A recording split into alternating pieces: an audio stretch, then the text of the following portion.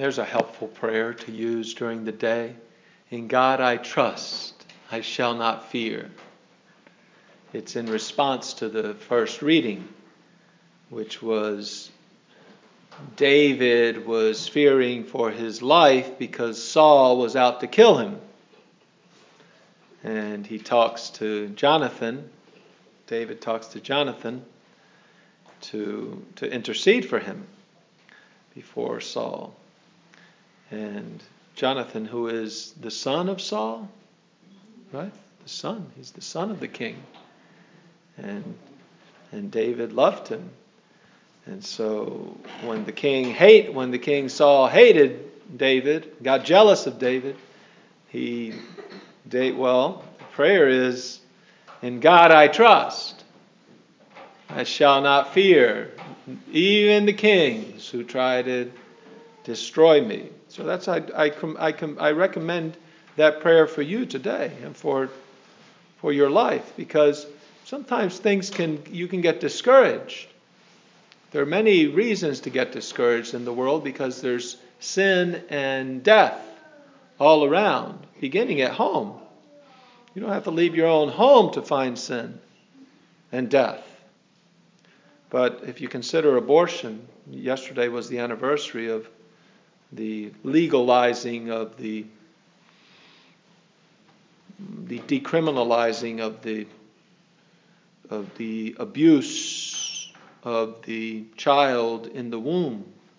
The only person in America that has no rights is the person before he's born. 9 months, you can kill him. You have 9 months to kill him. Every man since 1973 that's born in America was 9 months without any legal defense. So this is why we take this prayer today. Tomorrow we'll go as a parish, and as a nation we'll go to the nation's capital and protest this great injustice, this breach of God's law and of true justice.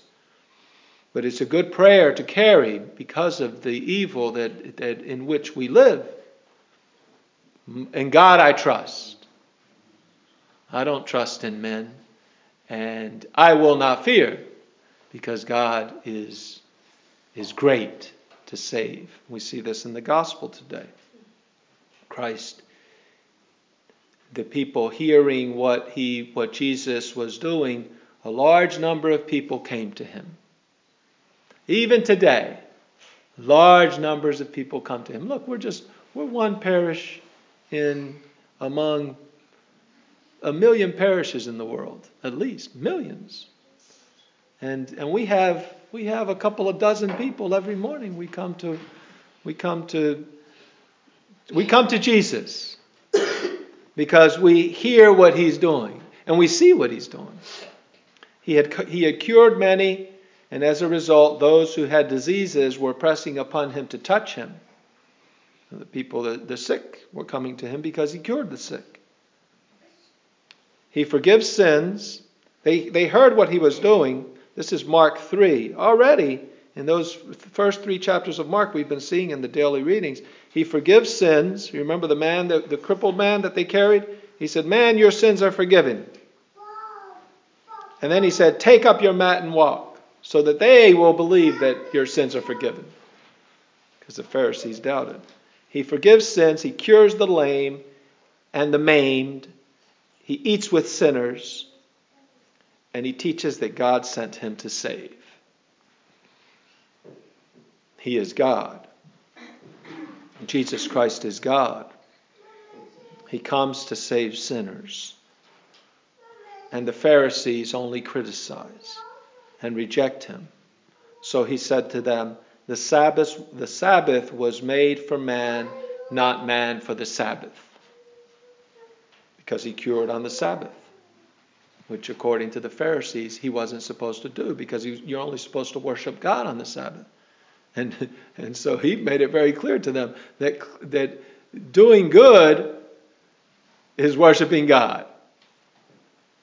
And doing evil is not worshiping God. So he couldn't do evil on the Sabbath and let these people languish. The purpose of religion is relationship, oneness with God and with others in God, that all men might be saved. In God I trust. I do not fear. I shall not fear. I wish I knew it in Latin. Those responses are great because once you repeat it 1,000 times, sometimes it's nice to do it in the language of the church. I wish I knew how to say it in Latin. I could tell you right now. Deum confido, if I'd have seen it. Non timeo. That one is clear. Non timeo, non timeo, non timeo. Oh, that's a great prayer. I don't fear. I don't fear because I trust in God. Not because I trust in myself or in my own wit or in my own goodness. I repent and trust in Him. Like the sick who come to Him and need and know that they need His healing and that without Him they're lost. The healthy do not need the doctor, He said, when He was at Levi's house, remember? He was sitting with the publican and the sinners. The healthy do not need the doctor, but those who have ills. That is what Christ was doing. And the people heard about it. And many came to Him. He was forgiving sins, curing the sick, and teaching the truth of God that He came to save. They came to Him. They heard about Him. They came to Him because of His forgiveness, His healing, and His invitation to all men to come to Him. Come to me, all you who are weary and find life burdensome, and I will give you rest. All men need Jesus. This is the message of today's gospel. Especially us who are close to Him, we need Him. And don't tire of going back to Him. And don't be surprised when things don't go your way. Because you trust in God. You don't trust in anything else. You don't trust, and above all, you don't trust in yourself. When you fail yourself, trust in God. This is the point. See, the greatest failure is not what people do to you. The greatest failure is what you do to people. The greatest failure is when you fail God. That's when you have the greatest. It's not when the king is trying to kill you. It's when you become the murderer. That's when you feel the greatest danger of despair, because you say, okay, where's my hope? But your problem was that you hoped in the wrong place. Don't hope in yourself. I trust in God, not in me. Remember the monk, the holy monk who said, thank God that things are not going my way. Because you know what it means? It means you don't trust in things. You don't trust in circumstances. You trust in God. Especially when you're dying. We will all leave here. None of us have a permanent place here. Thank God. Because otherwise we'd think we were God, and we'd think we'd be in danger of being deceived and thinking that this is all there is. Even the demons give testimony to Him in this gospel. Whenever unclean spirits saw Him, they would fall down before Him and shout, "You are the Son of God." And He opposed them because He was not looking for fame. He warned them sternly, the Scripture says, not to make Him known. Because Christ Himself has one purpose. He trusts in the Father. He's here to serve. He's here to save. And He's not here to make a spectacle. And even the demon was telling the truth. And He says, shut up. You are the Son of God. You got to know the time and the place to tell the truth. You say, I'm telling the truth. Well, you know what? Jesus Christ came to save.